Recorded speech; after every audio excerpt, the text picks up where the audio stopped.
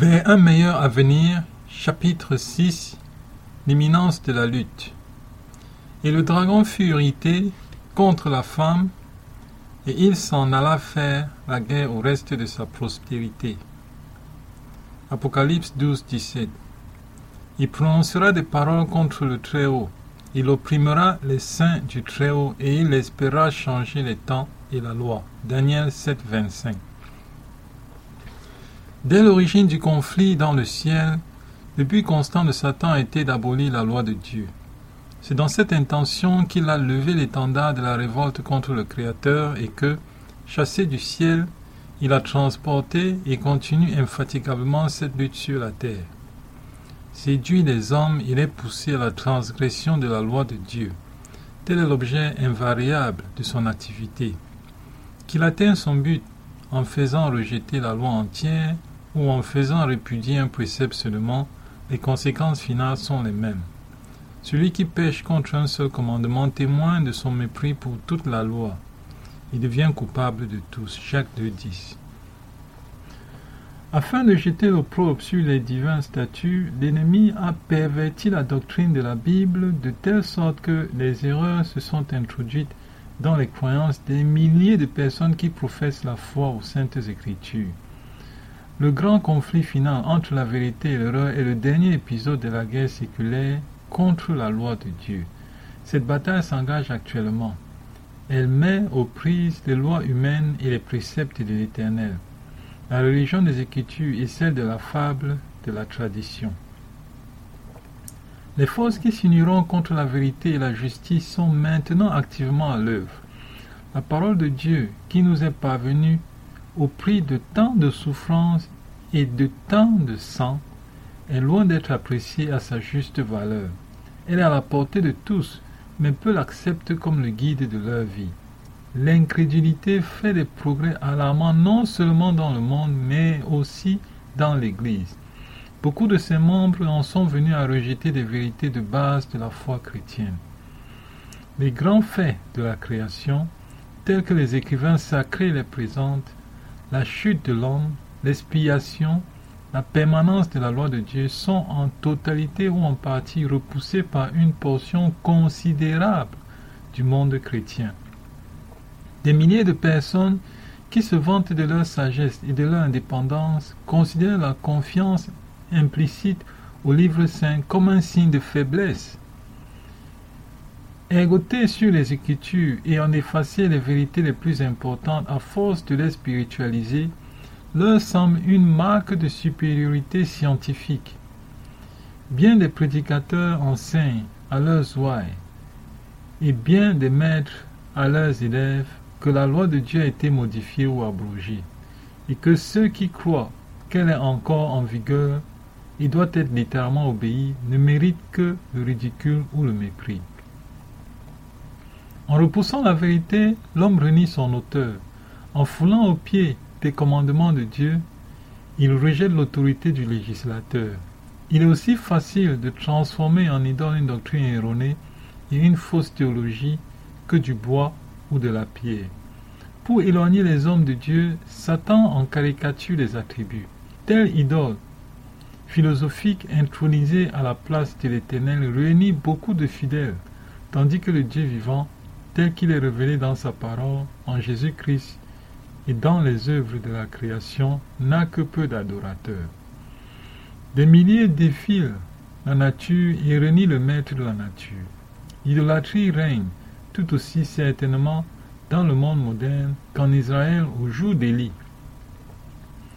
Bien que sous une forme différente, le Dieu de bien des sages de ce monde, de bien des philosophes, poètes et journalistes, le Dieu des cercles mondains, de nombre de collègues et d'universités, et même de certaines institutions théologiques, ne vaut guère mieux que Baal, le Dieu du soleil des Phéniciens. Une erreur aux effets dévastateurs. Aucune des erreurs adoptées par le monde chrétien ne porte un coup plus direct à l'autorité du ciel. Aucune n'est plus subversive de la sainte raison. Aucune n'est plus pernicieuse dans ses conséquences que la doctrine moderne, si envahissante aujourd'hui selon laquelle la loi de Dieu ne serait plus en vigueur. Toute nation a ses lois exigeant respect et obéissance. Aucun gouvernement n'est possible sans elles. Et l'on voudrait que le Créateur des cieux et de la terre n'ait pas donné de loi à ses créatures.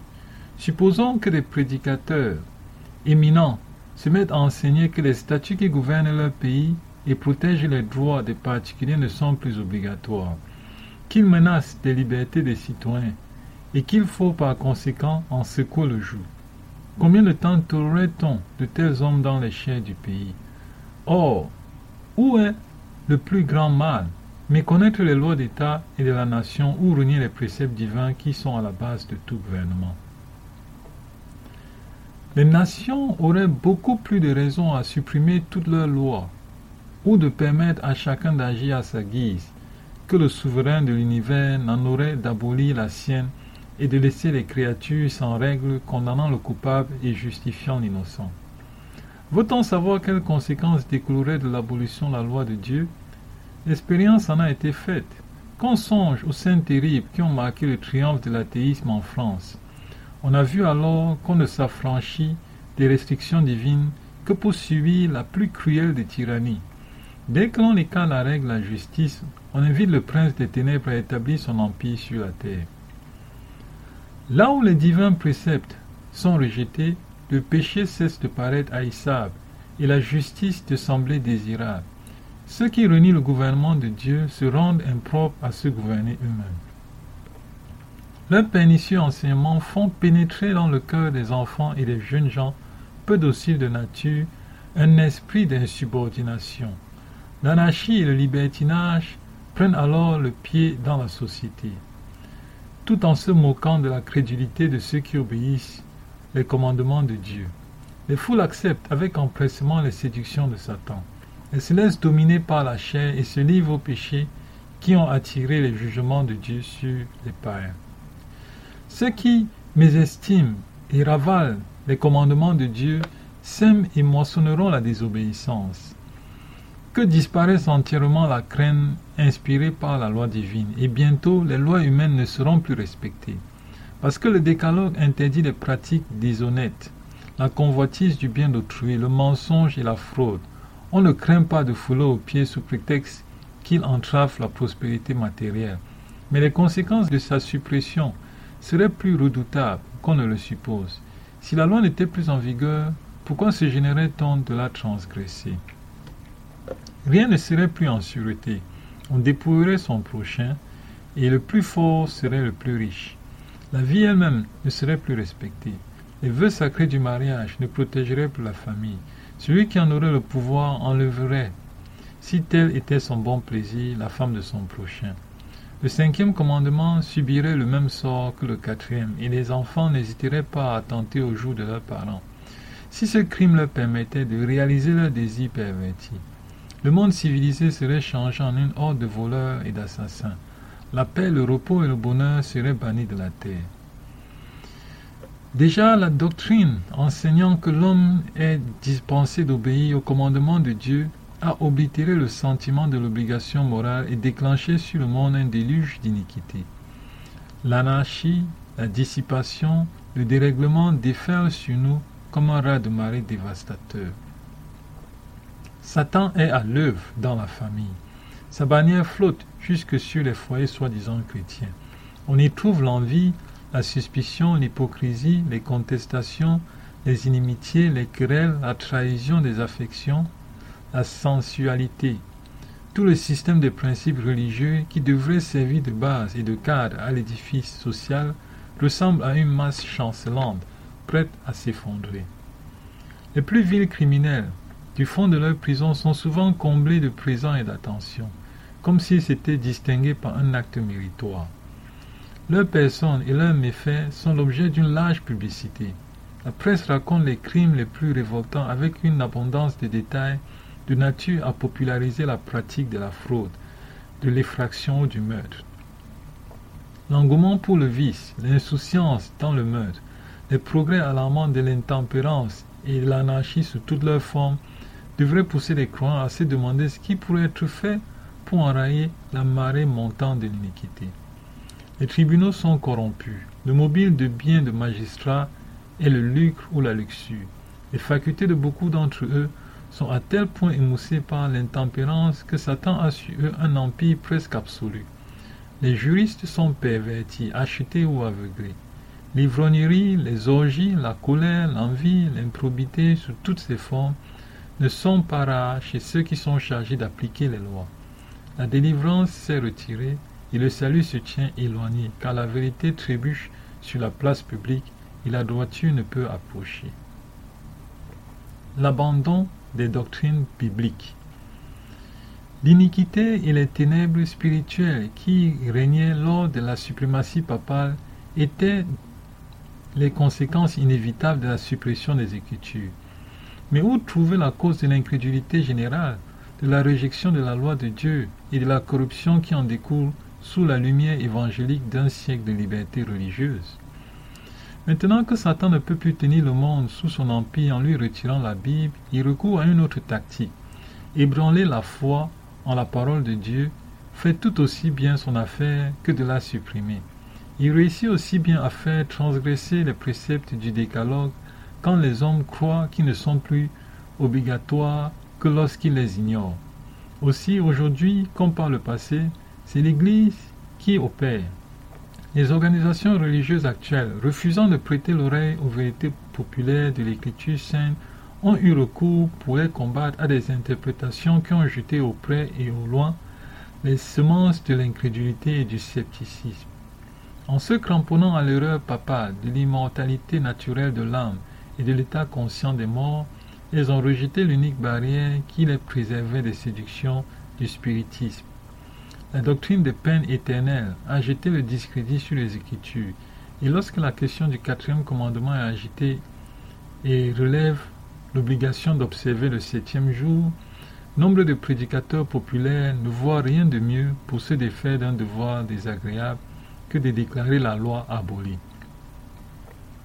Quand la réforme du jour du repos et le retour du 4e commandement se propageront, la réjection de la loi deviendra quasi universelle. Les enseignements des conducteurs religieux ont ouvert la porte à l'incrédulité, au spiritisme, au mépris de la loi de Dieu. C'est sur eux que repose la responsabilité de l'iniquité qui règne dans la chrétienté. Loin d'en convenir, ces conducteurs prétendent que la dégradation morale contemporaine est en grande partie attribuable à la profanation du dimanche et que l'imposition légale de son observation relèverait notamment le niveau moral de la société. Cette prétention est surtout avancée en Amérique, là où la doctrine du vrai jour de repos a été plus largement diffusée. Dans ce pays où l'œuvre de la tempérance, l'une des réformes morales les plus importantes, s'allie souvent au mouvement dominical, les propagateurs de ce projet se flattent de servir les plus graves intérêts de la société et dénoncent ceux qui leur refusent leur concours comme les ennemis de la tempérance de la réforme. Mais le fait qu'un mouvement en faveur d'une erreur se trouve lié à une œuvre bonne en elle-même n'est pas un argument en faveur de l'erreur. Dissimulé dans un aliment sain, un poison ne change pas de nature. Il n'en devient au contraire que plus dangereux. La tactique de Satan consiste précisément à mélanger à l'erreur assez de vérité pour la rendre plausible. Les animateurs du mouvement dominical peuvent se réclamer des réformes nécessaires, basées sur les principes scripturaires, mais tant qu'ils associent à leur activité des éléments contraires à la loi divine, les serviteurs de Dieu ne peuvent se joindre à eux. Rien ne peut justifier la substitution des préceptes humains au commandement de Dieu. Le rôle du spiritisme. Deux grandes erreurs, l'immortalité de l'âme et la sainteté du dimanche, vont être les moyens par lesquels Satan fera tomber le monde dans ses pièges. Tandis que la première jette des bases du spiritisme, la seconde établit un lien de sympathie avec Rome. Les protestants aux États-Unis seront les premiers à tendre par-dessus le principe la main au spiritisme, puis à la puissance romaine. Sous l'influence de cette triple union, les États-Unis, marchant sur les pas de Rome, fouleront aux pieds les droits de la conscience. En se rapprochant du christianisme populaire, le spiritisme augmente ses chances de captiver les âmes. Satan lui-même, s'adaptant aux réalités présentes, apparaîtra comme un ange de lumière. Le spiritisme fera des miracles, il guérira les malades et accomplira des prodigues incontestables. Les esprits professeront la foi aux Écritures et se montreront respectueux envers les institutions de l'Église. En conséquence, leur œuvre sera reconnue comme une manifestation de la puissance de Dieu. Il est difficile maintenant de distinguer la différence entre les soi-disant chrétiens et les impies. Amateurs de plaisir, les membres des églises sont prêts à s'unir au monde. Aussi Satan s'est-il déterminé à les englober en un seul corps. À cet effet, il les pousse dans les rangs du spiritisme. Les fidèles du pape, qui considèrent les miracles comme un signe caractéristique de la véritable Église, tomberont facilement dans les filets de ce pouvoir miraculeux. Les protestants, ayant abandonné le bouclier de la vérité, seront également séduits. Romanistes protestants et mondains montreront le même empressement à accepter les formes d'une piété factice et verront dans cette union un pas décisif vers la conversion du monde et l'aurore d'un millénium si longtemps attendu. Par le spiritisme, Satan apparaît comme le bienfaiteur de l'humanité. Il guérit les malades et prétend doter le monde d'un système religieux supérieur. En même temps, il agit en destructeur. Ces tentations entraînent des multitudes à la ruine par l'intempérance, détournant la raison par la sensualité, puis par des querelles et le crime. Il fait ces délices de la guerre qui excitent les pires passions, puis il précipite dans l'éternité ses victimes ivres de vice et de sang. Il incite les nations à la guerre afin d'empêcher les hommes de se préparer à subsister au jour de Dieu. Maladie et désastre. Pour compléter sa moisson d'âmes non préparées à mourir, le tentateur se sert aussi des éléments. Il a étudié les secrets des laboratoires de la nature et, dans la mesure où Dieu le lui permet, il use tout son pouvoir pour diriger les éléments. Quand Dieu l'autorisa à frapper Job, il fut capable de faire tomber en succession rapide sur le patriarche les calamités qui emportèrent ses troupeaux, ses serviteurs, ses moissons et ses enfants. C'est Dieu qui protège les siens de la puissance du destructeur. Mais le monde chrétien n'ayant montré que du mépris pour sa loi, l'Éternel agira conformément à sa parole. Il privera la terre de ses bénédictions et retirera sa protection à ceux qui se révoltent contre lui et force leurs semblables à faire de même. Satan domine sur tout ce que l'Éternel ne garde pas d'une façon spéciale. Dans l'intérêt de sa cause, il en fera prospérer quelques-uns, tandis qu'il attirera le malheur sur d'autres et leur fera croire que c'est Dieu qui les afflige. En outre, tout en se faisant passer pour un grand médecin capable de guérir toutes les afflictions, il répandra sur les villes populeuses la maladie et les calamités. Il est à l'œuvre en ce moment même, provoquant des accidents et des désastres sur la terre et sur la mer. Incendies, cyclones, orages de grêle, tempêtes, inondations, trombes, rats de marée, tremblements de terre.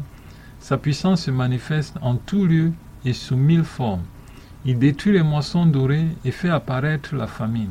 Il empoisonne l'atmosphère et des milliers de personnes sont victimes d'épidémies. Ces calamités deviendront de plus en plus fréquentes et désastreuses. L'œuvre de destruction atteindra les hommes et les bêtes. Le pays est triste, épuisé. Les chefs du peuple sont sans force. Le pays était profané par ses habitants, car ils transgressaient les lois, violaient les ordonnances, ils rompaient l'alliance éternelle. Isaïe 24, 4, 5. Pour finir, le grand séducteur persuadera les hommes que les serviteurs de Dieu sont la cause de tous ces maux. Ceux qui auront provoqué le déplaisir du ciel attribueront tout leur malheur aux fidèles dont l'obéissance au commandement divin sera pour eux un continuel reproche. On prétendra que la violation du dimanche est une offense faite à Dieu, un péché attirant des calamités qui cesseront seulement quand tout le monde sera contraint d'observer ce jour. Ceux qui insistent sur les droits du 4e commandement et contestent la sainteté du dimanche seront considérés comme des agitateurs empêchant le retour de la faveur divine et de la prospérité matérielle.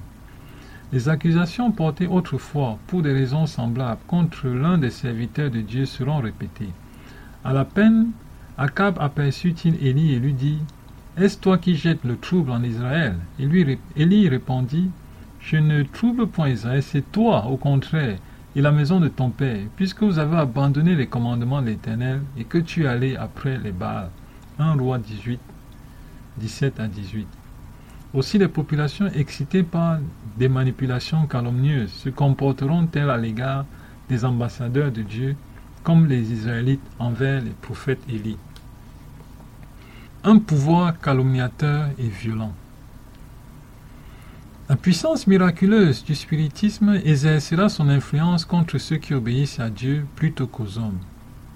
Des messages émanant des esprits déclareront que les adversaires du dimanche sont dans l'erreur et qu'il faut se soumettre aux lois du pays comme à celles de Dieu.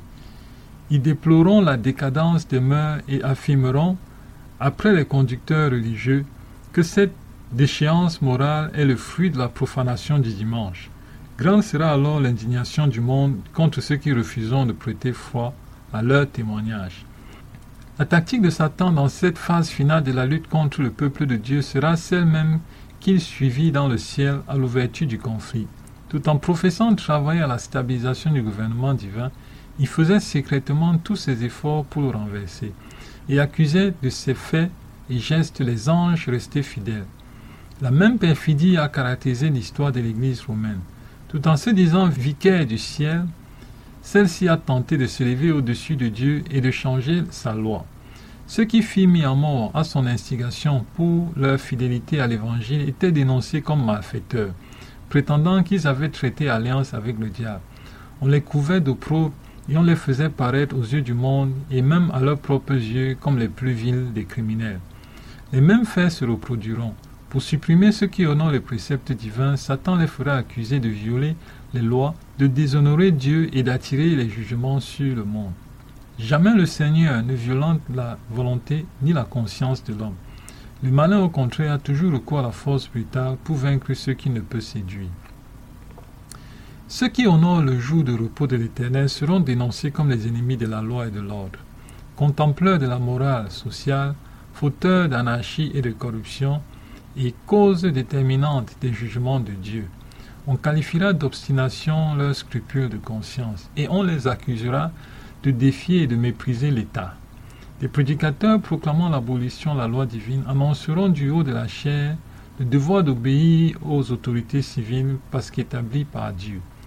Tant dans les assemblées législatives que dans les tribunaux, on prêtera aux observateurs des commandements des sentiments qu'ils n'ont pas.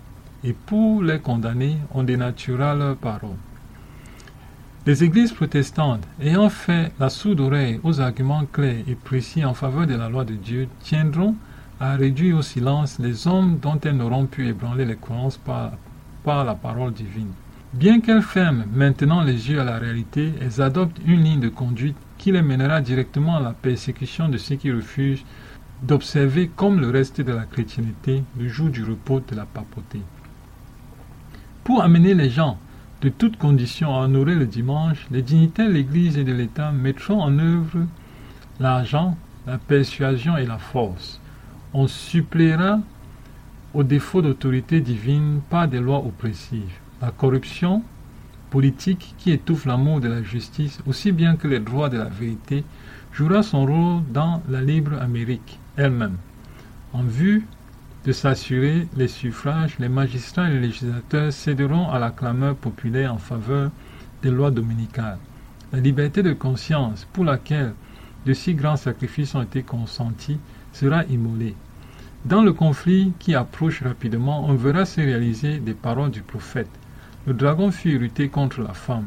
Il s'en alla faire la guerre au reste de sa postérité, à ceux qui gardent les commandements de Dieu et qui ont le témoignage de Jésus. Apocalypse 12, 17. Fin de vers un meilleur avenir, chapitre 6.